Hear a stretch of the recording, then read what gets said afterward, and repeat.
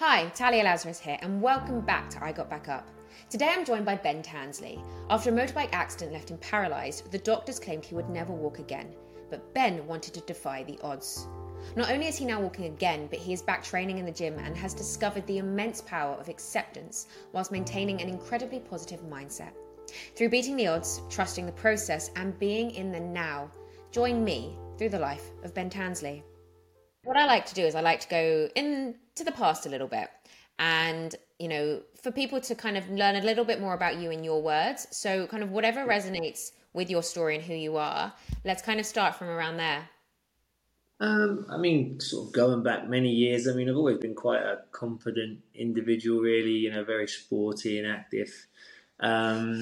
Grew up in a family, I've got two older brothers, we've always been very competitive.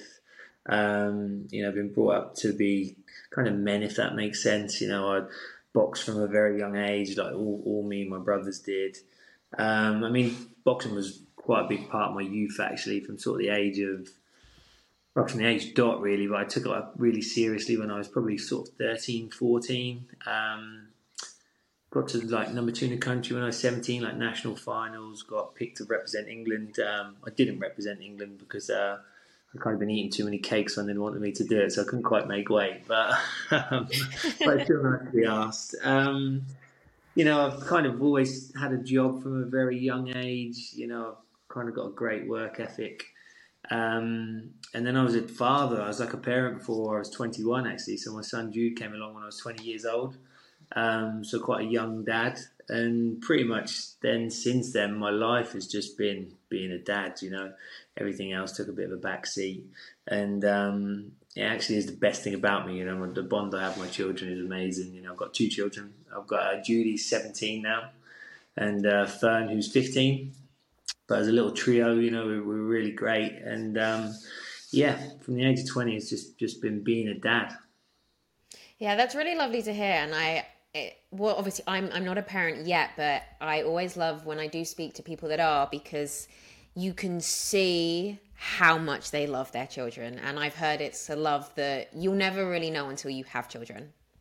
I honestly, I tell everybody, not everybody feels it, which is strange, but it's the first time I actually felt love. I can remember sort of being in the hospital. We had Jude quite early hours of the morning, so once he'd been born, we kind of spent a little bit of time, and then I had to go home. And I can remember laying in bed that night thinking, God, have I ever loved anything else? Because I actually felt instantly that this little baby just meant more to me than everything. And you're forever telling your partners, your mum, I love you. But I thought, God, I've never felt this, But you quickly evaluate it, and there's all different types of love, But the love for your children is definitely a special one. Oh, it's making me smile. It's really nice. Thank you. So obviously, now I want to know a little bit more about kind of what happened and led you on the journey to who you are. Obviously, not just a father, but who you now are today. Yeah. So back in 2017, like I said, I was a young, fit father of 2. Owned a gym, so I was relatively in good shape and just active. And one day we set out to go on a family day out. My girlfriend at the time, she rode a motorbike, so did I.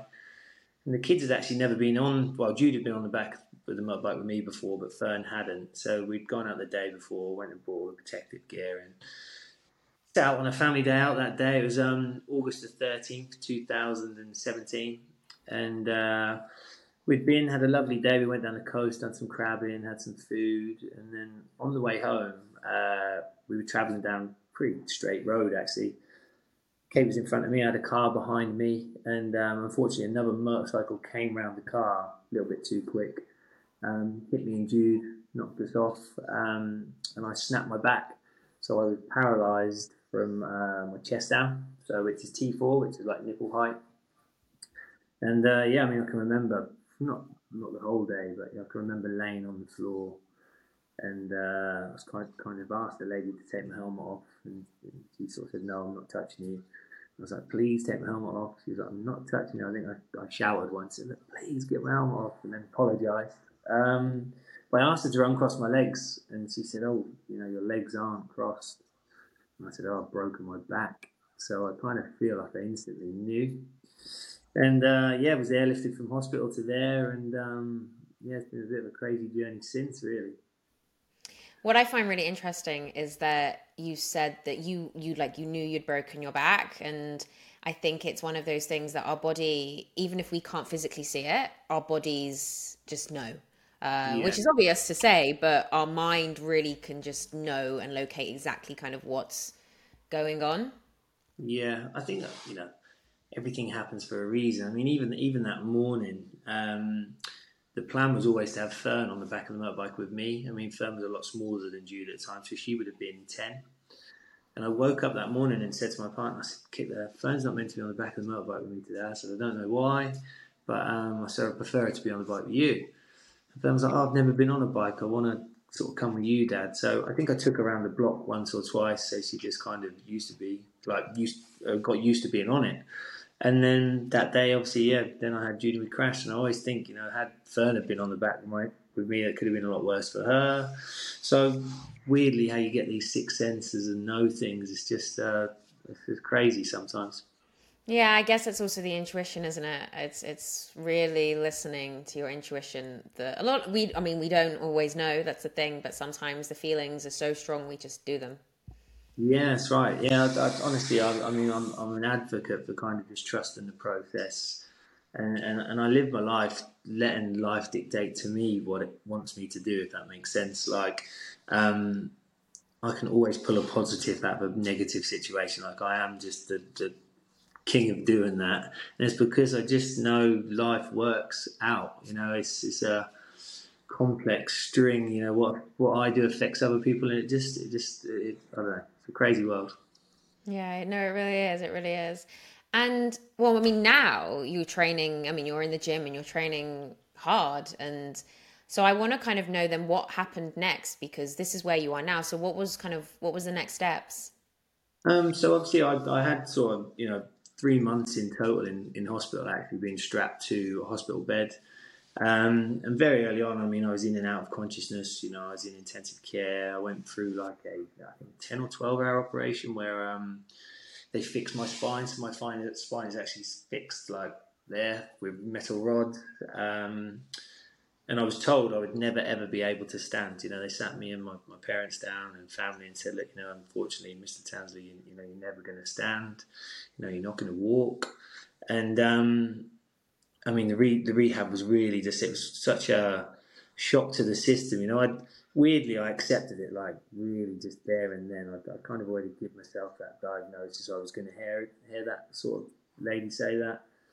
Still made my stomach go when she did say it, but I was like, "Oh, this is it," kind of thing. But I mean, I went from being someone like I said, athletic, so I couldn't. The first day they came around for physio, the first stage was like, "Right, we're going to learn you how to sit up." I thought, learn how to sit up? Like, I could do that easy. I've been strapped to the bed for like 2 months. He's like, "Right, you need to do this with your elbow and do that." And I thought, you this is simple. But when I started to try to do it, I thought, wow, like I can't even get my head off of bed. And that was how broken I was. But the recovery, like, I think I accepted it so quick. And then I just thought, right, I'm going to be the best version of me in a wheelchair, and I'm still going to be the same dad I am. So I quickly got myself out of hospital. And then really, yeah, I've been an advocate for just being positive and kind of pushing to kind of just live a good life. So, it's been a bit of a journey. Yeah, of course, of course. And I think, well, that's the thing is when you're told things like that, it's hard and it's dark and it's everyone takes it very differently. Agreed. Um, but where was the moment when you kind of maybe thought to yourself, or even said, okay, I've been told I'm never going to walk again, but I want to walk again, or I'm going to try and walk again. Was there a moment of that? That was actually, I can remember on the day, because people asked me this before, and it's a real strange thing. Like I always say, acceptance is like a superpower. You can't kind of move forward in life if you're still stuck dwelling on what you was or how you used to be. Like I think if you're hanging on to things from the past, it's a guaranteed way to make sure the future's going to be the same. And I can remember early on having stages of thinking, "Cool, how am I going to feel when I go on a night out with the lads, or how am I going to feel in this situation? And I kind of quickly told myself, look, you don't know how you're going to feel, so don't worry about it. Worry about it at the time. If I get there and I don't enjoy it, then I'll worry about it. But it's pointless worrying about the next 6 months of what I'm going to feel like when I go on a night out, because I don't know. So I accepted things very, very, very early on. And when the lady actually told me, you're never going to walk again, that was weird, because I thought, okay, I accept it. I'm not bothered. I've had a life. Jude's safe. That's all that matters. You can walk. I'd rather push myself around in a wheelchair than I would Jude. But in the other breath, I sort of said to the lady, well, how do you know that? How do you know I'm not going to walk? And she said, well, look, you've made such a mess of your back. You've damaged your spinal cord. She said, it's highly unlikely. And I said, well, actually, in a 10-minute conversation, you've gone from never going to walk to it's highly unlikely. I said, so there is hope. And she actually said, I like that attitude. So I accepted I never would, but actually I strive to kind of push to beat the odds. And that's just been my mentality. Accept the worst and hope for the best type of thing. Yeah, it seems like you've had a pretty positive attitude from kind of the get-go, which is, I mean, it's amazing and it's incredibly inspiring, because it's something that I would say not a lot of people have, but not even that. It's just usually when people are told things like that, it's hard to even say, there's a little bit of hope. So that's actually incredible. I think life, like I generally do live my life. Everything happens for a reason. And when I look back, I mean, they always say, like, you never know the importance of a situation until later down the line. Some good things happen, and actually 10 years down the line, you think, cool, actually that didn't turn out to be that good, or something bad can happen, and you think it's horrific at the time, but 10 years down the line, you might look back and say, well, actually, if that didn't happen, that wouldn't have put me there, and you can piece this jigsaw puzzle together. And I forget where I was going with that, but what was the question? You put me on the spot now. It was about keeping up a positive attitude. Oh yeah, and I always said, like, all the things in life had kind of set me up. This accident was always going to happen. That was just part of my story.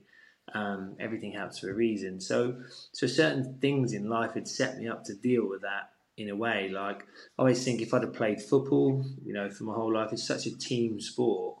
You can have a bad game and actually still win. Whereas with boxing, which is kind of what I was pushed in by my dad and enjoyed, such an individual sport. You kind of get out what you put in.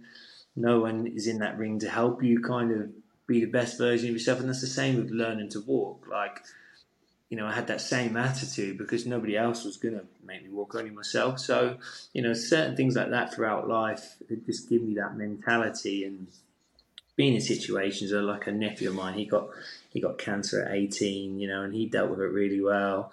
And I think being around those types of things just gave me that mindset of, right, this is it, accept it and kind of move on. Yeah, and it is the jigsaw. If you could go back, I mean, I'm sure it would take a very long time, but you could go back and really piece together every single little thing which leads you to, the people you meet, the events that happen in your life, where you are now. And it is a really interesting thing. Everything happens for a reason, because when you look back, your life can be going one direction, and sometimes even the smallest thing can happen and it can send you on a completely different path. It does, and honestly, I believe it to the smallest of details. Like, even yesterday, I was coming home from work, and I was going through town. I kept thinking, which way should I go? Which way is going to be the quickest? Like, do I go this way or do I go that way? And actually, when I come to the T-junction, there was a car had parked left, and she undone her door to get out, and I thought, I'm meant to go right. Just because I was going to go left, but I see the door undone, and I had to wait for her to get out of the car, and life wants me to go right. And I believe it works to that small detail, and not just for my life, but me going left could have done something else for someone else's life. And I just think it's just a web of lives which is blending in for good and bad and right and wrong. See, I'm smiling because I'm exactly the same as you. Exactly. It's like listening to myself talk. I'm exactly the same. And even to the smallest of details of being in the car and what direction shall I go today? And if for suddenly the way I usually go, but I'm suddenly drawn to go a different direction for whatever reason, I'll sit there and I'll go, there's a reason I've gone this way. There is, yeah, and it might not have any significance to you, but you could have avoided sending someone else way, and it does work like that. And I think when you have that mindset, like you never get a negative or bad situation because it's just meant to be, and it just forces you to find the positive in everything. And the thing is, I think it's important because you might not see the positive on that car journey. You might not see the positive in that hour, that day, but that little moment may lead you on to something that could actually happen, and you may not even be able to, locate it back, but it can actually make you end up to something that happens in a month or in a year, but all the way back to that turning right instead of left. And it does, I mean, and honestly, I could tell you 1,000 different things that have happened since my accident, which I've seen materialise, and I think that wouldn't have happened if I hadn't had my accident. And everybody always says to me, would you go back and change it? And I genuinely wouldn't, not because of my own reasons, but because of the positivity which has come out of it for everybody else. If I was to say, yeah, let's go back to my fit and healthy self, like, be so selfish because so much good has come from it. And even in my own life, life is different. But I still have an amazing life, and I'm a different version of myself. And I've lost some qualities, but I've gained others. So, I'm content. So what kind of, first of all, that's my favorite question because people ask me it. And I love asking other people. And I love hearing the response. And ironically, everybody says they wouldn't go back and change anything, which is so interesting. So with regards to all of that as well, what are you just mentioned about the qualities that you may have lost and what you've gained in yourself, and kind of do you mind giving a few examples? Because I think what's interesting as well is when people do lose themselves or they lose past versions of themselves or qualities of themselves, they really struggle with that because they cling on to something that might not be there anymore. And that is letting go of the past.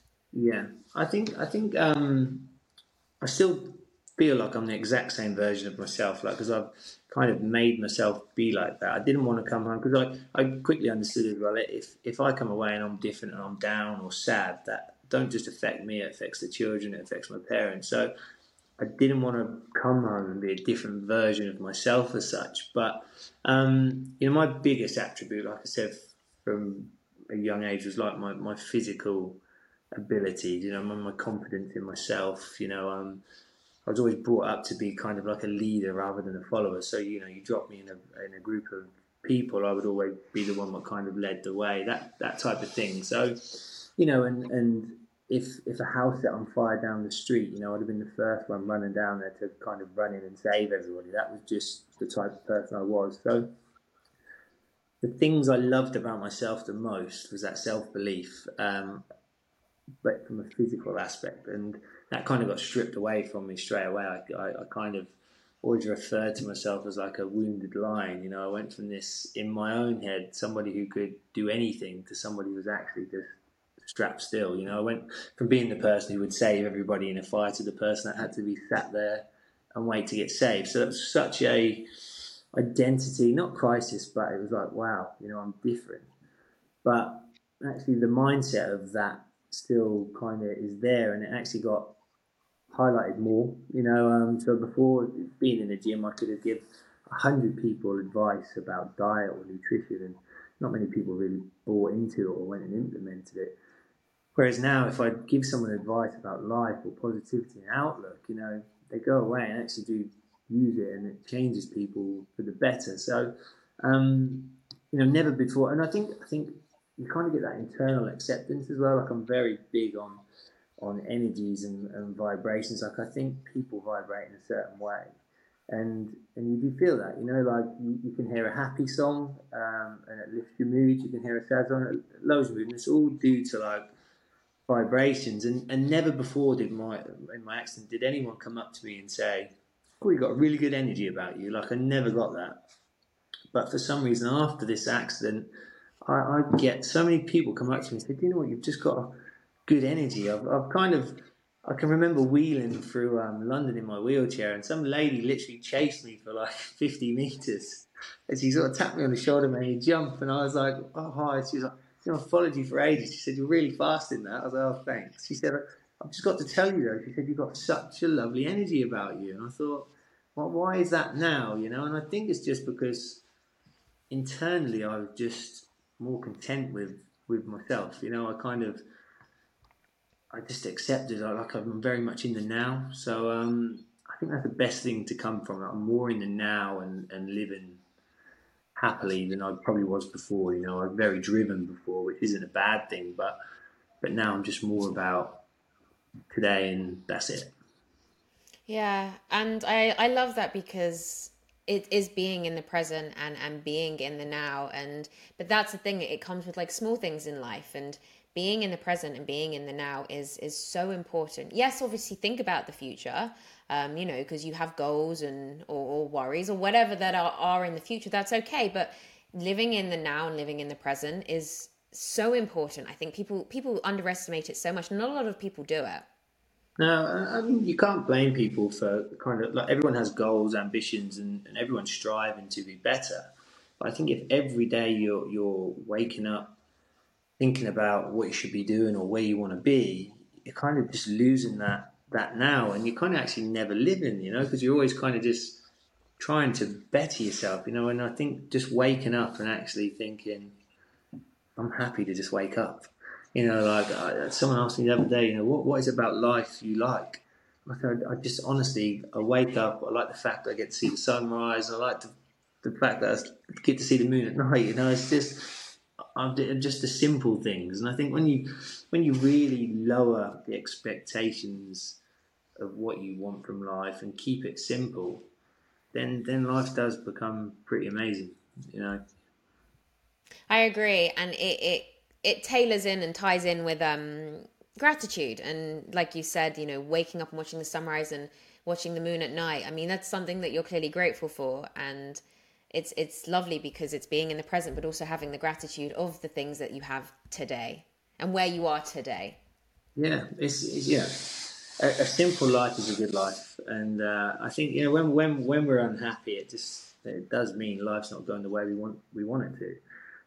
But we set those parameters, So if you have so much, I don't know, like stress, like I need to be doing this, I need to be doing that, then life is always going to be a bit of a struggle. But whereas if you don't give all those pressures on yourself and you just keep it simple, then expectations are met and everyone wakes up with a smile. Yeah. And you know what, smiling also so underestimated. I think like you're talking about energies, smiles can be infectious, and you can see someone's smile plastered on their face and it just makes you smile. So that's why it's nice to sometimes even I mean I smile at strangers sometimes. I say sometimes quite a lot. Because and not everyone smiles back, that's fine. But when I do see someone smile back, it then makes me smile more because this is a interaction between two complete strangers and I might never see that person again, but I don't know if me just smiling at that person walking down the street might have made their day because who knows what they're going through. And that's what you're saying about smiling is just, I think a lot of people need to smile more. Yeah, I think definitely good moods do vibrate, sort of. And I mean, I'll often go through Starbucks drive-through and I'll pay for the person behind me, not for any other reason. I'll say, look, can I pay for the person behind? They'll say, why? I say, it's just like an act of random kindness. But I drive away smiling because I know that when they get to that window, they are going to smile, and I just think they'll be happy with that. I'm happy with that. It's probably cost me £7-8. It's nothing. Um, and I'm hopefully, well, actually, and I always think, hopefully one day they'll do the same gesture. It happened to me when I was a very young kid. I was in America with my parents, and we got to a toll, on the road, and I would have been probably 10, 11 years old. And the man on the toll said, "Oh, the lady in front's paid for your act of random kindness," and that stuck with me from that age, and I do it so much now. And when I was driving for physio, it was a 2-hour drive to my physio and back, and I'd always stop at McDonald's on the way home, have a coffee and a wrap. And I used to do it there, so I'd pay for the lady behind. And then one day I came to the window, and the young lad on the till said, "That's okay, I've paid for that." And I was like, "Why?" He's like, "Act of random kindness." So he'd watched me do this for like the last year, and then he done it, and I thought, "Oh, what an amazing thing that kind of finally caught on to somebody else." So yeah. Yeah, it's a case of, you can, if you just change one person's life that day, that person changes another person who changes another person. And that's kind of how it kind of does end up going around the world in a way. I think so. Yeah, I think there is a balance to it. Like there has to be as much positive stuff as there is negative. There's always going to be those negative situations and stuff. I think it is just how it works as a balance. But if you can spread a bit of positivity in everyone around you, then the world is going to be a better place. No, I agree. I agree. And then just kind of on the topic of, I guess, negativity and a little bit more of darkness. Obviously, I can see and that you are an incredibly positive person, and everything you've been through, you have this incredible positivity and the mindset that you bring. But were there times, of course, where it did get pretty dark what you were going through? Um, so I think everybody has to deal with everyone has to process everything at some stage. I don't know why. I accepted it very early on, and I don't have down days. Like I'm very much. I still have negative thoughts every now and then. Like it might be something silly. Like I'll be in the gym and there'll be someone doing pull-ups, and I think, I could have done more than you. And I'll have that. But it's as quick as I think it, I'll be like, but you can't. So I have similar things like that. But probably the lowest. I had a stage. So I'd been with my partner for maybe 10 years, and I'd been paralysed maybe a year and maybe a year and a half, and hadn't had a down day, like not at all. And we broke up, and then I think I sort of went through like a month or 2 months of just like not being myself. And I think at that time I actually processed not just a breakup, but actually being paralysed as well. Because all of a sudden I was like, wow, like, okay, now I'm single and paralysed in a wheelchair. Like, who's going to want me? That type of thing. And I don't think I did. I hadn't processed it for the last year and a half. I'd just been so busy with physio and just doing everything.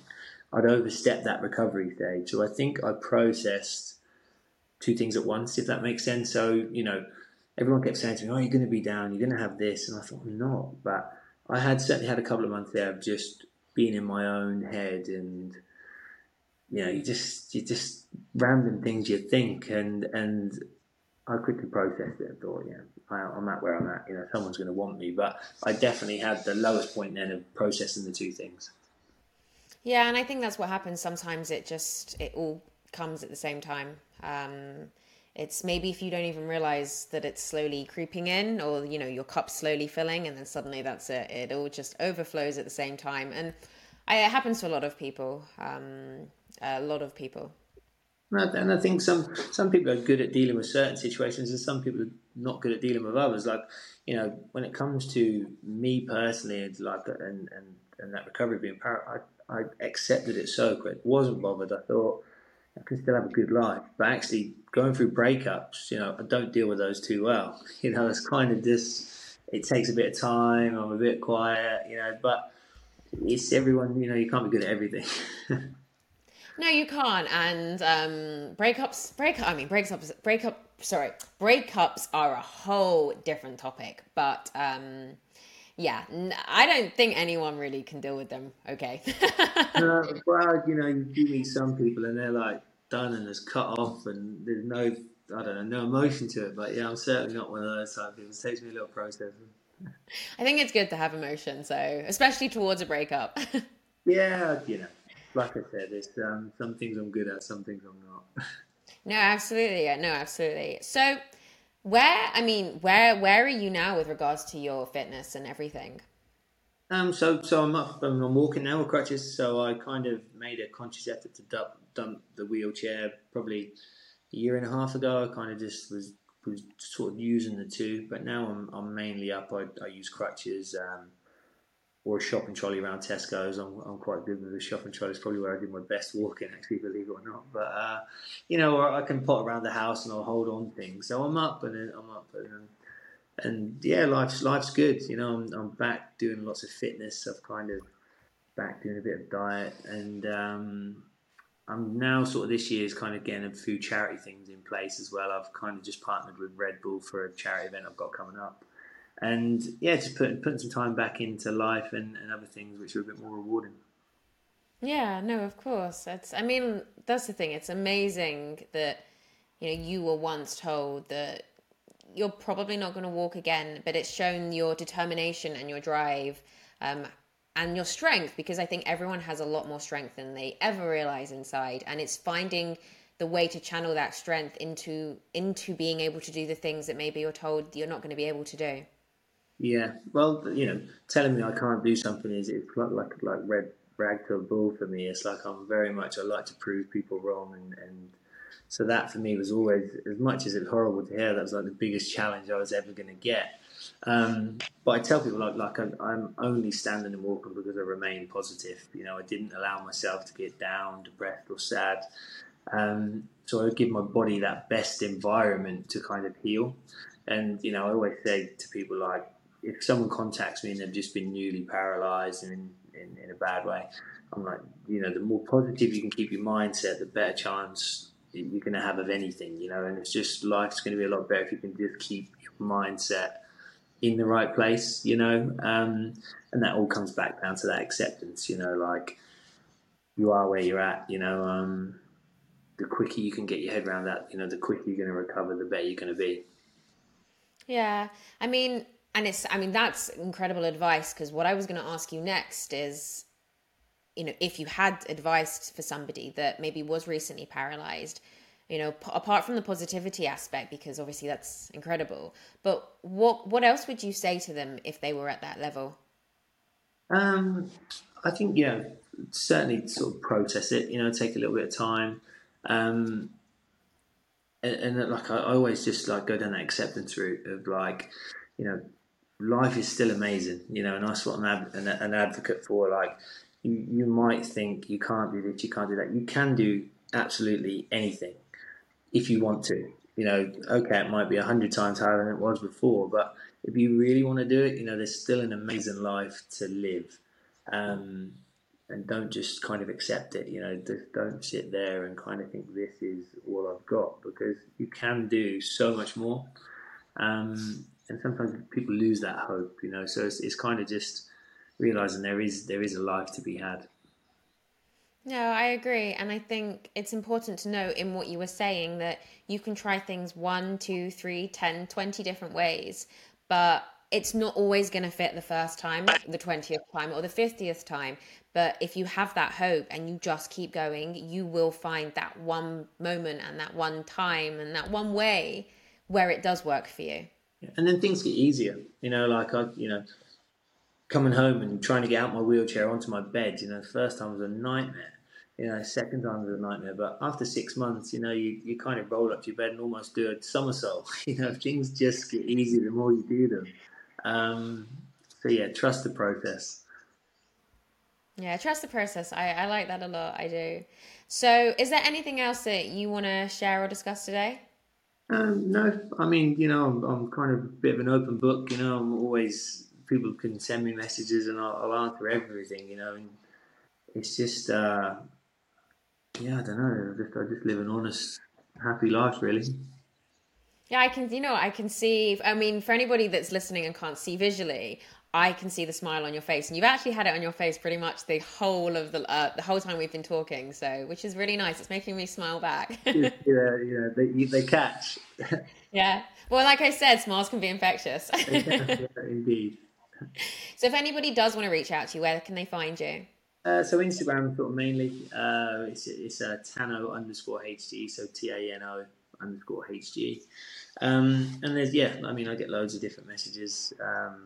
And not all spinal cord related, I try to answer as many as I can. So yeah, definitely send me a message along there. And and even, like, certainly if somebody's been newly paralysed, I've travelled to the other end of the country to go spend a day with someone, and I do it off my own back because I enjoy it. I know me going and spending a day with someone like that can actually make a massive difference, and I've seen it firsthand with some people. So, if anyone ever wanted me to come down and see them after such an injury, generally please reach out.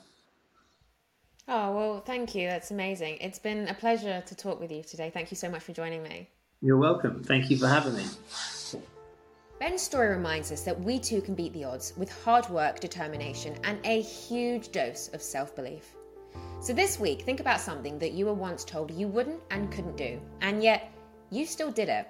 So you did it once. What means you can't do it again? Or you might be there for the very first time. And I want you to know that you are a lot stronger than you realize.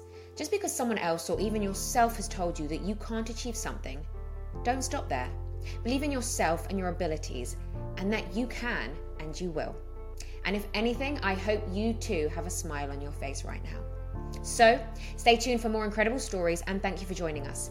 Until next time, remember that you have the power to get back up.